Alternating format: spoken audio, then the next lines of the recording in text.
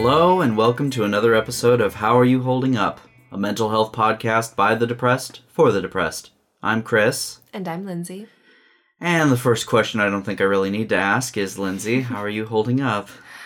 In a lot of ways, I'm doing pretty well. In my personal life, I have a lot of positivity happening. But in a much larger sense, there's so much sadness and stress and enormous loss that is happening right now that it can be difficult. Yeah. How are you holding up, Chris? Very similarly. We, as I'm sure pretty much everybody in our audience knows, we are based out of Los Angeles. And there's been a few tragedies that have occurred in the last week. One, the shooting in Thousand Oaks. And two, the wildfires that are kind of rampaging throughout the entire Southern California region that we kind of occupy. Yeah. It's a little further west than we are, so, I mean, there's... Well, we wake up to ash on our car. Yes. And every day you go on social media and you are seeing awful pictures of homes being burned down and people being evacuated and people searching for somewhere to stay, someone to take in the animals that need help, you know. It's a lot. Yeah, it's over 500,000 people have already been forced out of evacuating at this point alone. And we're not even counting the fires that are going on in Northern California. It's just, it's insane. It's devastating. There's, the death toll is rising. Yes. From the fires. Yeah. I'm not sure how many it is at this particular moment, but it's... it's over 20. I read this morning it's at 23, but I'm sure that's changed. Yeah. And I think with the shootings, there's just been so many here in the States. This is the 307th mass shooting in 2018. Alone. Which means we've averaged, I believe, more than one shooting a day, give or take. Mass shooting, yeah. We're not going to get into the politics of it because No. I'm sure that just adds on to the emotional exhaustion that most of our listeners are already experiencing, but we figured that this would be the most appropriate opportunity for us to handle one of the most difficult topics that we've had on our docket for quite some time now. Death and loss. And of course, loss isn't just death, obviously. It's losing your home, losing a relationship, losing friends. It could be anything. I have a really good quote from Fred Rogers. And it's, "Moving, divorce, and death are, of course, very different kinds of experience from one another. But whether it's a home, a family structure, or a loved person, the loss is real, and grief can be profound. And it may include a good deal of anger at having had something taken away, as well as sadness that it's gone." And I think that just is, sometimes it's nice to read a bite-sized clip of, right. Yeah. That is... especially the anger part, I think. Yeah. I mean, we're going to do an episode on anger just by itself at some point, but... So let's talk about the stages of grief. Yes. So I'm sure, as a lot of our audience may be aware, there is this psychological construct called the stages of grief, and it is built of 5 different parts. There's denial, anger, bargaining, depression, and acceptance. The thing that it's kind of little understood, though, about these stages of grief is that they are not a step-by-step guideline as to your emotional state at any point when you're going through grief. Yeah, I was misinformed in my youth, and I thought, oh, I'm angry, I'm getting there, and then it was like, I've accepted it. Wow, that was really fast. I guess I kind of missed the depression part. Psych. Yeah. By the way, guys, that's gonna come back. So yeah, when people are going through this kind of grief and we're finding ourselves more and more kind of drawn to these stages, I almost feel like there needs to be a sixth stage of grief, which is just numb. Like there's I feel like that might be part of the depression. It could be part of the depression, but there's no sadness to it. There's just dead, numb feeling. And it ties into our conversation last week about emotional exhaustion, where you're so inundated with so much grief. After a while, it just becomes a numb sensation of, well, same shit. Yeah. Same shit, different day. So I think maybe right now, since this is a heavy episode, we can all take a breath and say something nice to ourselves and think something pleasant. Self-care. Yeah. Self-care, guys. It is incredibly important, especially going into such a heavy topic as this. So if this episode does feel a little intense for you, you don't have to power through it. We completely understand, obviously. Yeah. We're not therapists. No. We're not professionals in the mental or emotional health industry. But we're just going to have a discussion and hopefully share some insights that might be helpful to you. And if you yourself are going through this kind of grief, obviously this might be for you. I think also there's probably a sort of secondhand mourning grief, especially if you're empathic at all. Just all of us see so much on social media. We've talked about that a lot, but reiterating how that can really harm you emotionally. And you can be traumatized by imagining yourself in somebody else's shoes. That's actually called secondhand trauma. When you mentally imagine. You imagine yourself going through something that is happening to somebody else, and you take on those emotions and you take on that, and so suddenly you have this trauma and you're just laden with it. I used to know somebody who would just have to take days off work because if something happened, like a shooting or something, it would just affect her so strongly. So yeah, taking a moment and thinking about how can you protect yourself emotionally, but also giving grief and loss and the emotional pain its due and its time. Yes. Which brings me to a very important point that before we get to the stages themselves, I think that it's very important to really stress that grief does not have a time limit. It does not have a period in which you are suddenly cured of it. It just has to live its course. That course could be days, could be weeks, could be months, could be years.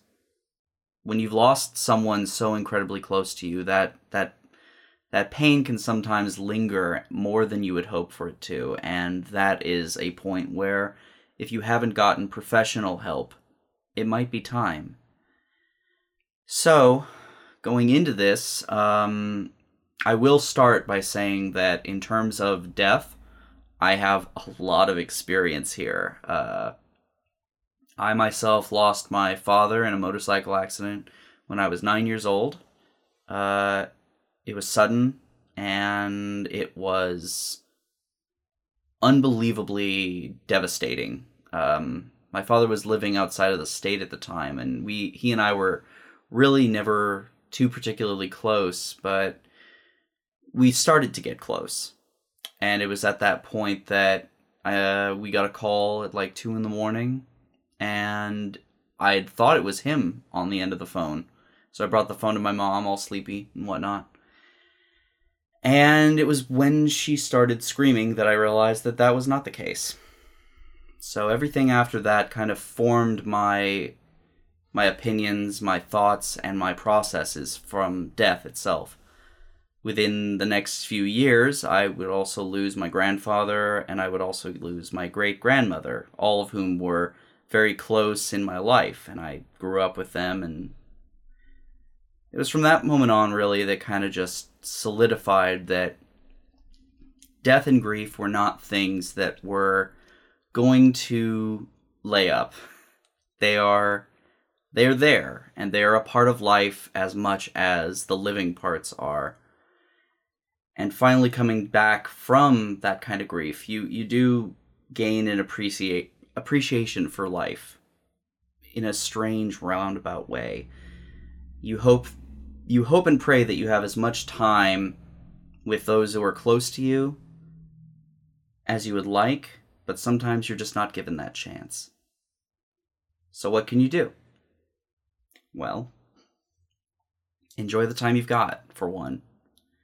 We should all really take the time in our lives, as much as we possibly can, to show those that are close to us and those that we care about just how much we care about them, because you may not always have that.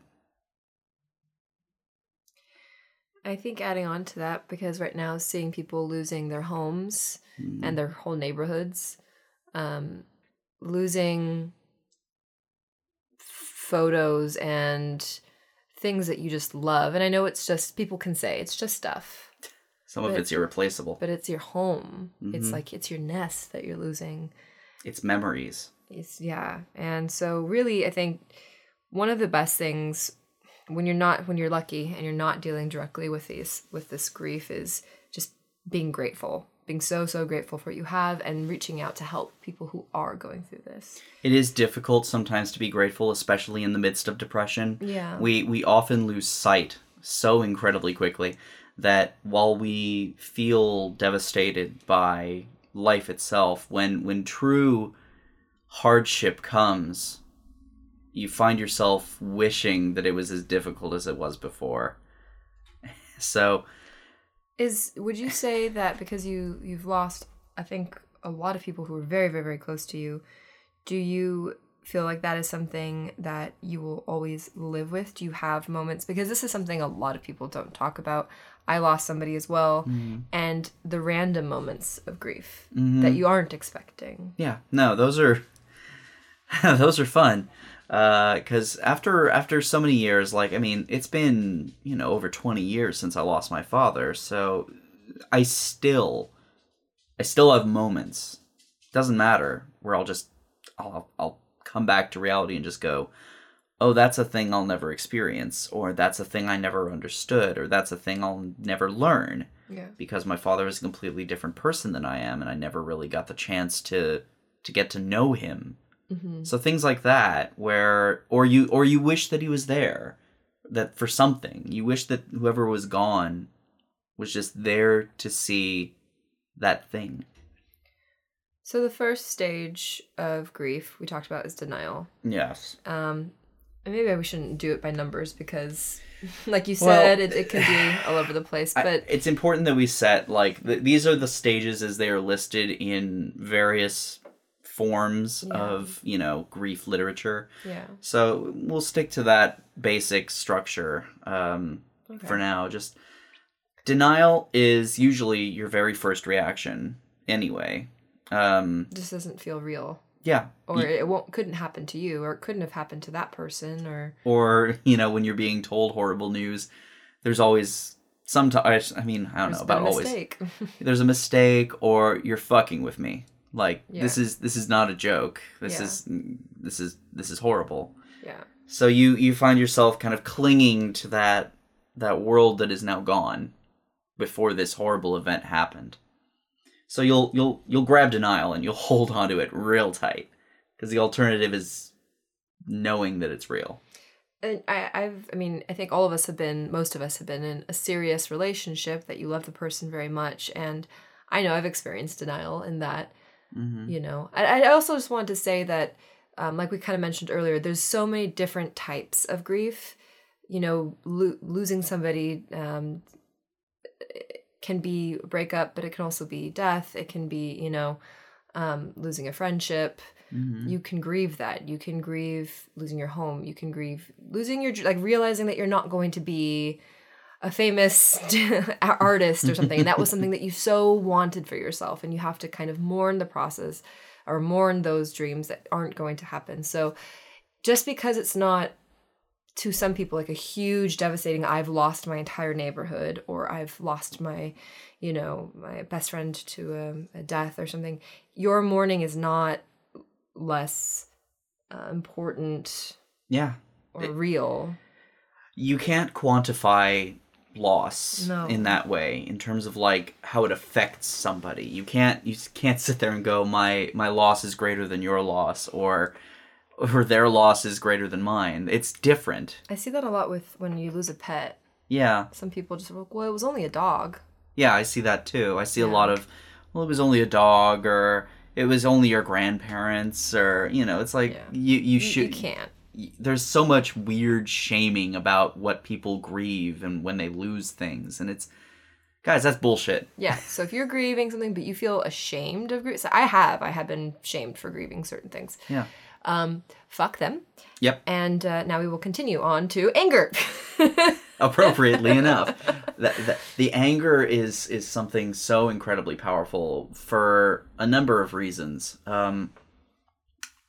When you start off coming off of that denial, or you're coming off the depression or the bargaining, every single one of them can lead right back to anger. Denial to anger, you finally accept it and you're like, this is some bullshit, I don't deserve this, or I don't deserve to feel this way, or whatever happened to those people, they didn't deserve that. It's a sense of injustice that you just feel so gripping over you. And that's when a blaming happens, I think. That's when you look for someone or something to blame, and oftentimes, you know, it's misplaced. When it's an accident, you blame whoever else was involved in that accident. When it's a natural disaster, you find yourself kind of at a loss, where it's like, well, who could I blame for this? Yeah. I can't blame Mother Nature. Yeah. You know, I've often blamed myself. Yeah. Oh, yeah. The self-blame is incredibly powerful, where you feel that sort of guilt added on top of it, that either you didn't do enough, or you should have done something else different. Yeah.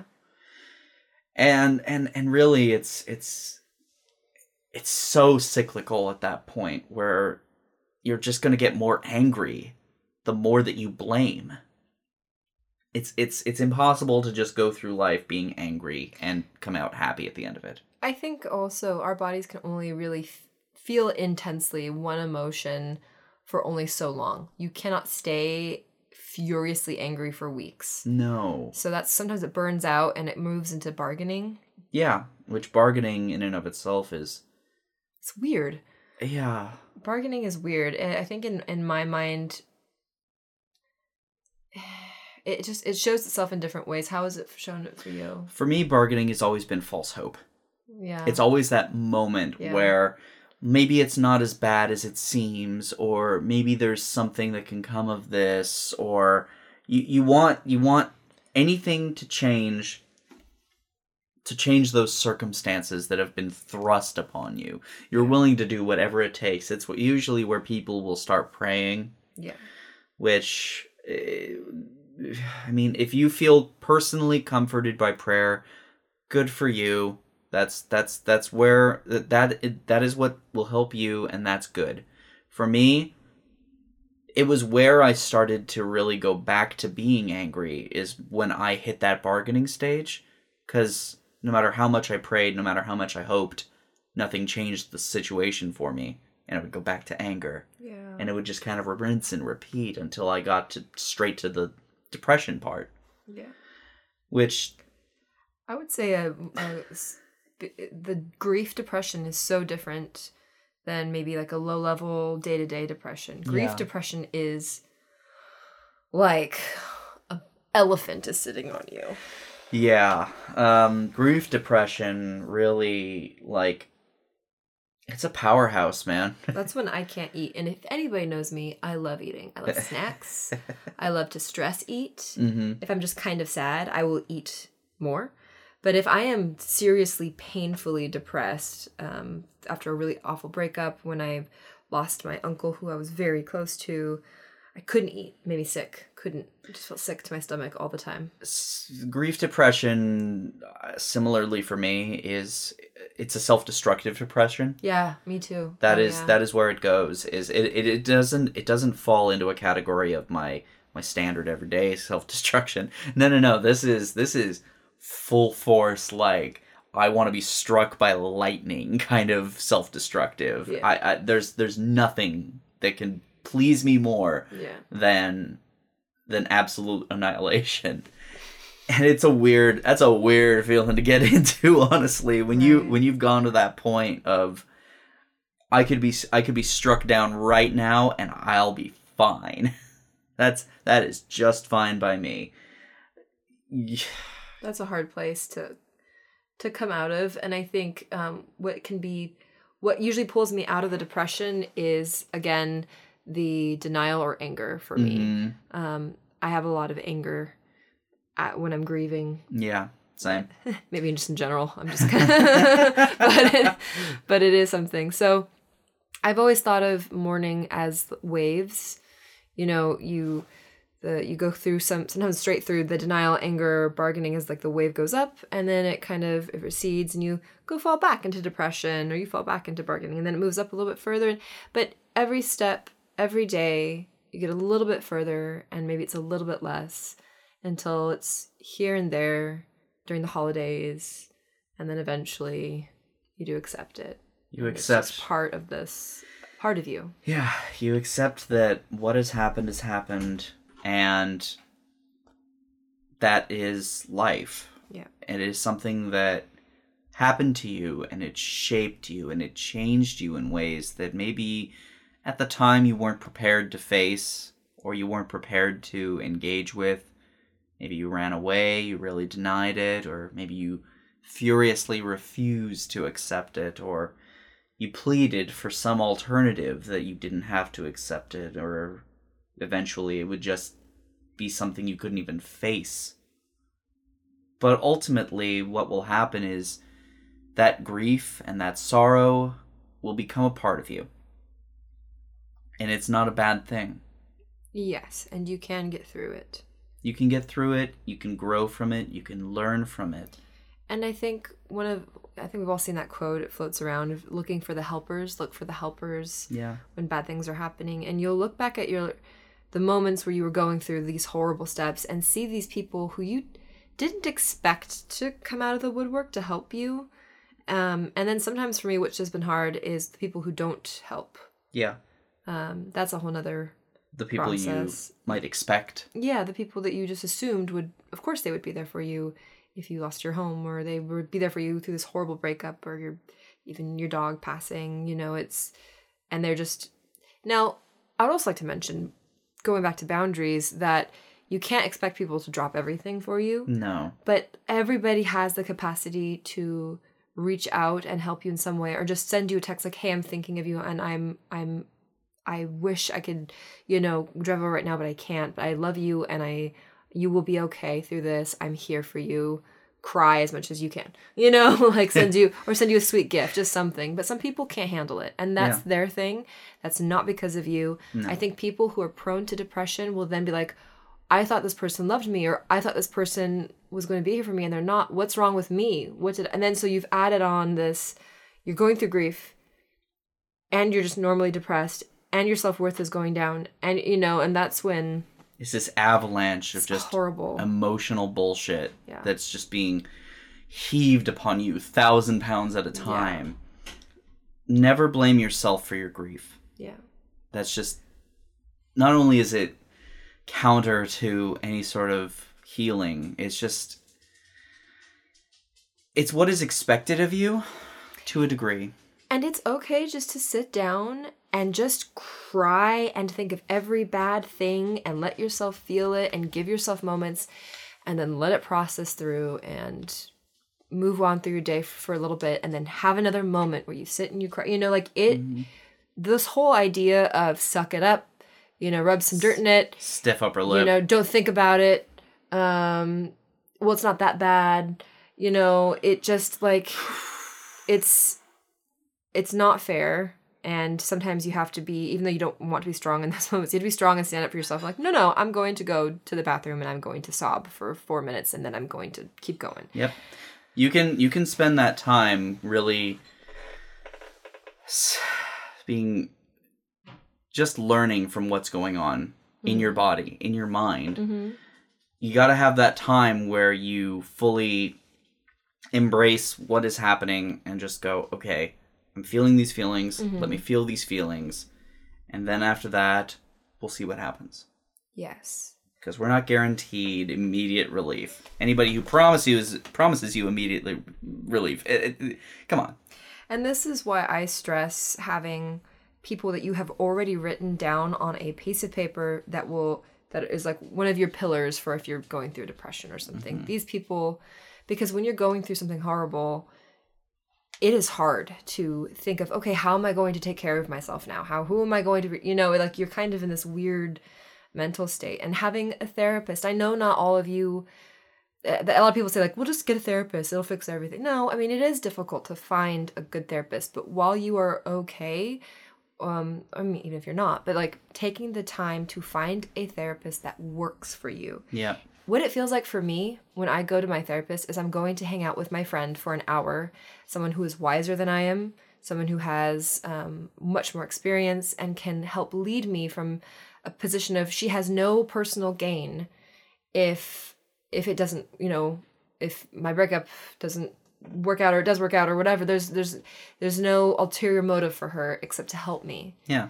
So I know a lot of people kind of put their heels in, or well, I'm okay, or I don't need, like, you do, because we're human. And I would like to say back in the tribal days, we had mentors and everybody lived together and everybody would teach each other wisdom and we need more of that.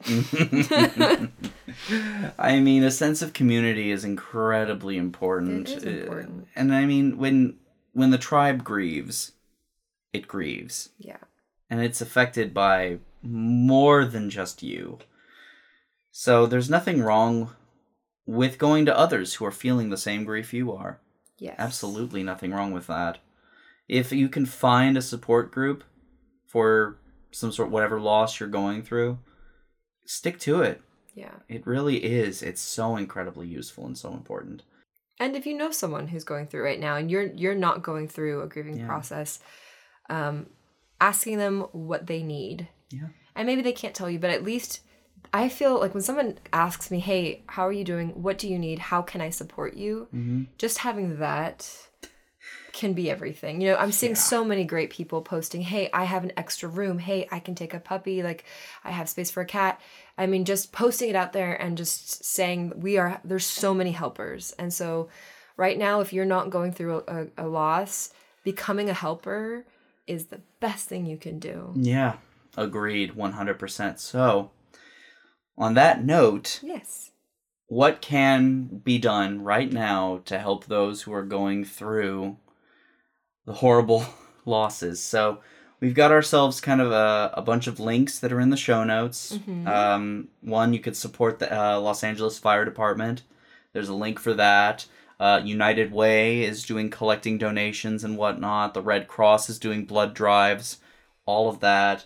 LA County and Ventura County animal shelters, they have links where you can donate, or you can also be looking to help foster animals that have been lost, or but even if you just have a bunch of like clean towel, like old used towels, but they're clean, taking them to the shelters. Yes. Sometimes you have the fire departments just need you to bring a bunch of ice or Ziploc bags. I mean, it's not always financial. If you just have stuff, sometimes they need it. Yes, exactly. I know the LA Fire Department was specifically trying to get water backpacks for the firefighters, which is that's a matter of life or death kind of situation. No so kidding. Yeah, that is definitely something that we're big proponents of. So whatever you guys can do, if there's anything, even if you can't, just spreading the word, that's enough.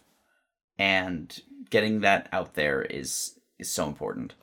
And I'd also like to mention that while we aren't mental health professionals, we are a safe space and we are people who like to be reached out to. So if you just don't want to maybe talk to a friend right now, or you're going through something and you just want to message us, absolutely do. We will get back to you as soon as possible. Mm-hmm. And I can't say that we will give you something that will totally change your life and fix it, but we are here as a support. Yeah. You can reach us on our Instagram at Hey Who Podcast, where every Monday we do a weekly How Are You Holding Up? It's just a simple little question that you answer, and you can send it on back to us, and I will throw a response up there, and it'll be great. You can also like the Facebook page if you want to send us something directly, or go ahead and email mailbag@howareYouHoldingUp.com. Yeah, we we really do love to hear from you guys. Yeah, it's great. And we appreciate you so much. So thank you if you've stuck it through this whole episode, thank you. And we hope that it's been helpful and maybe even uplifting. So, as always, don't tell us to just get over it.